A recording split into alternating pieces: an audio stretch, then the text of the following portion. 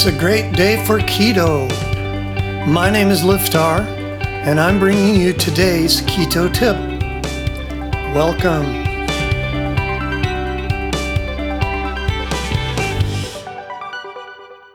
Today's keto bite: keto and gratitude go together. This is going out on Thanksgiving. You may be reading it or hearing it on some other day, and that's fine. It's a topic that doesn't get enough attention, in my opinion. There's a huge mental aspect to keto. Body image, losing weight, gaining weight, everything that has to do with that. You could say it's all mental in one way. How you see yourself is the beginning and end of all things you do for self-improvement.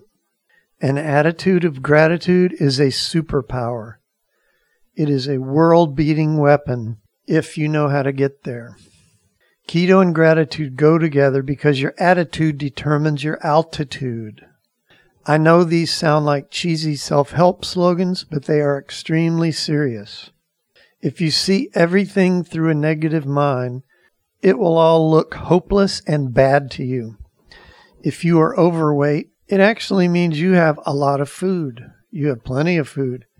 Tens of millions of people around the world barely survive. They live day to day.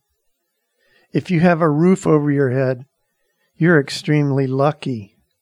If you're reading these wonderful words of wisdom, I can't tell you just how lucky you are. Okay, just kidding. But seriously, you must balance your mental view of the world if you want to have a happy life. You can't live always on the negative side.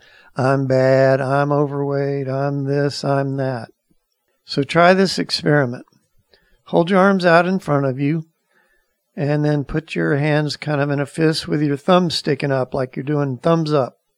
Now look straight ahead and bring your hands and your thumbs slowly toward your eyes. Turn your thumbs sideways and then bring them all the way until they touch your eyes and you can't see anything but your thumbs. Now you know your thumbs aren't big enough to block the view of the entire world from you, and yet here they are blocking your view. It's because you took your thumbs and you brought them right up in front of your face so you couldn't see anything around them. That's what we do with our problems. We make them bigger, we focus in on them, we zoom in on them until there's nothing else in our field of vision. You have to put things in perspective. Move those things that are blocking your view out away from you. Look at other things. Sit down and make a list of all the things you're grateful for. Oxygen, the sky, the stars, the moon, people, pets, friends, relations. Time to do the things you like. Personally, I'm very simple. I'm fine with sitting in nature with fresh air. That just makes me feel fantastic. High on your list should be gratitude that you know about keto. How many people don't even know where to start to lose weight or get healthy? So whether you're doing great on keto or not, don't even go there. You know about keto. You have a way. You have a way in front of you to go through, to get through, to become healthy. Start your day with gratitude. Start your meals with gratitude and a prayer if you're so inclined.